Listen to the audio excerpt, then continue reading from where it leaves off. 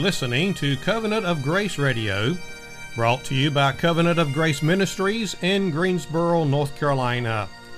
You may also listen to our Bible studies and contact us over the World Wide Web at covenantofgraceministries.com. Once again, that's covenantofgraceministries.com. I'm your Bible teacher, Burley Moore, inviting you to join us now for today's study of God's Word. In our previous broadcast, we concluded with the theme of judgment, judging ourselves and judging others. Today we continue now in Romans chapter 2, beginning with verse 2, looking at God's condemnation that is described in 4 principles of judgment. First of all, God's judgment is according to truth. There is oftentimes a deliberate effort with man to hide truth simply because truth hurts. It hurts as it pierces through a sinner's heart. Verse 2, but we are sure that the judgment of God is according to truth against them which commit such things. God's judgment is according to truth.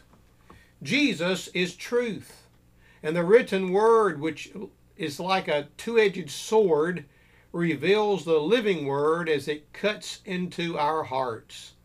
One reason why so many rebel against the preaching of God's word is because of the pain of guilt that it inflicts upon our sinful souls. Man cannot cover up the actual facts about himself from God because God knows man's every sin and will judge accurately. God deals with us the way we really are. Not the way we think we are, not the way we hope we are, but God deals with us the way we really are. God does not deal with us the way we try to convince other people into thinking that we are. Justice is not always done on earth by mortal man. Let's be honest about it. But it will always be accomplished by God, who alone is the all-wise, perfect, and righteous judge, whose judgment is according to truth. It's hypocritical to judge someone who is guilty of the same thing we ourselves are guilty of doing. Therefore, only God is capable of correct judgment. Verse 3, and thinkest thou this, O man, that judgest them which do such things, and doest the same, that thou shalt escape the judgment of God? There are people who will cheat on their income taxes and at the same time condemn the bank robber. A man or woman may secretly hold thoughts about another man's wife or husband and condemn the harlot on the street. Because we're all sinners, there is no escape. There is no escape from the judgment of God except the way of Calvary's cross and the substitutionary death of the Lord Jesus Christ. God often delays judgment on the moral man in order to give him an opportunity to repent of his hidden sin. Verse 4, or despiseth thou the riches of his goodness and forbearance and long-suffering, not knowing that the goodness of God leadeth thee to repentance? Only God can grant a repentant heart. And we need to come before God in repentance. That's turning from our sin. Turning to God from our sin. The word despise literally means to lightly consider or even have contempt for something. And in this case, it's referring to the riches of his goodness, which is nothing less than the common grace of God upon humanity. God's forbearance describes his mercy in the withholding of his judgment, although it is deserved. There's not a one of us that doesn't deserve the judgment of God. The fact that God is long-suffering, which means he's patient, demonstrates God's grace and mercy upon a humanity that thinks nothing of it. Many lost people are presumptuous, thinking that God is satisfied with them. And the longer that God delays his wrath, the more confident sinners sometimes feel that they will totally escape his judgment. To despise the goodness, forbearance, and long suffering of God is to assume that there is no room in his goodness for his justice. But in order for him to be just, he must punish sin. The purpose of God's patience is not to let sinners get by with their sin, but to lead them to repentance. A presumptive attitude regarding our sin leads to a hard heart. Verse 5. But after thy hardness and impotent heart, treasurest up unto thyself wrath against the day of wrath and revelation of the righteous judgment of God. The longer repentance is rejected, the harder the heart becomes, and the harder the heart, the more severe God's judgment. Treasurest up. Treasurest up is a banking term that speaks of storing up, saving up, or adding to our account of God's judgment.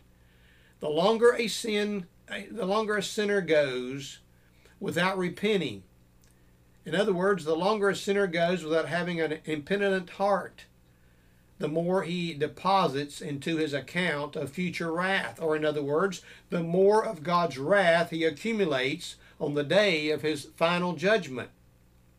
Very little thought is given today of God's future day of wrath, but it's coming. I promise you, on the authority of God's word, God's day of wrath is coming, at which time he will separate the sheep from the goats and the wheat from the tares.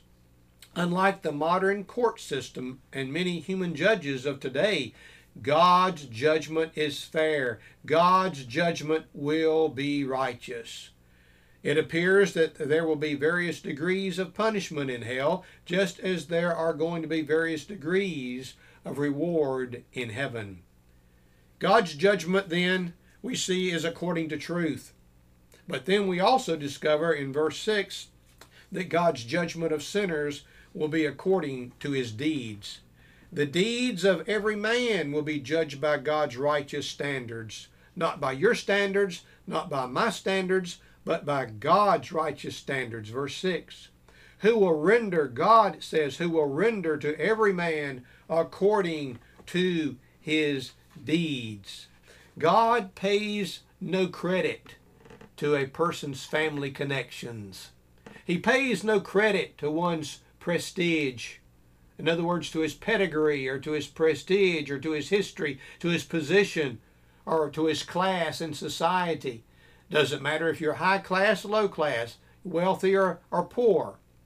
God pays no credit to a person's connections of that sort when it comes to passing judgment on the soul. Matthew 16:27 reminds us and puts it this way.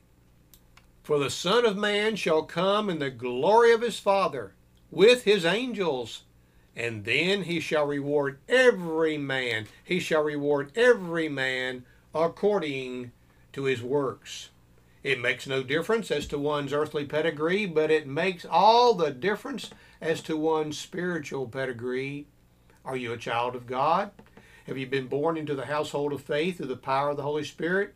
Do you know what it is to have your sins forgiven? Do you know what it is to be washed in the blood of Calvary's Lamb, who came and became your substitute for sin's penalty on the cross? There is an expression that goes something like this. Time will tell. Have you ever heard that? Time will tell. And that is certainly true with how one lives his or her life. Time will tell. Genuine evidence of the new birth. Genuine evidence of the new birth conversion to Jesus Christ will be witnessed over a period of time as the convert lives out a consistent Christian, listen to me, fruit-bearing life.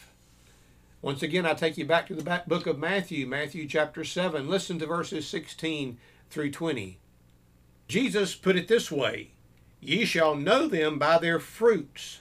Do men gather grapes of thorns, or figs of thistles? Even so every good tree bringeth forth good fruit, but a corrupt tree bringeth forth evil fruit. A good tree cannot bring forth evil fruit, neither can a corrupt tree bring forth good fruit. Every tree that bringeth not forth good fruit is hewn down and cast into the fire. Wherefore, by their fruits ye shall know them. Jesus made it very clear, did he not? By their fruits ye shall know them. Most churches of today count professions of faith by a person walking down an aisle, whereas it should be counted by the way a person proves his faith by his works. From Scripture, we know that sinners are not saved by their works. We're saved by the finished work of Jesus Christ on the cross. But a Christian will bear evidence of his salvation by his works. Doesn't James make that perfectly clear in James chapter 2, verses 17 and 18? Even so, faith, if it hath not works, is dead, being alone. Yea, a man may say, Thou hast faith, and I have works. Show me thy faith without thy works, and I will show thee my faith by my works. And then jumping down to the same chapter in James, verses 24, 25, and 26. Ye see then how that by works a man is justified, and not by faith only. Likewise also, was not Rahab the harlot justified by works when she had received the messengers and had sent them out another way? For as the body without the spirit is dead, so faith without works is dead also. And once again, what James is talking about, we're not saved by our works, we're saved by the work of Jesus Christ on the cross, but we give evidence of a saved life by the fruit we bear, by the works we do, by the life we live. In other words, if a person professes to be a Christian but lives like the devil, we have no reason whatsoever to believe that that person has had a transforming encounter with Christ. Now, if a person, I'm not preaching sinless perfection. Christians can sin, but Christians cannot sin and get by with it because God will chasten sinners.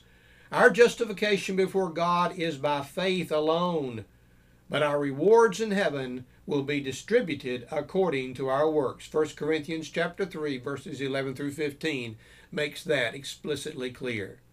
For other foundation can no man lay than that is laid which is Jesus Christ.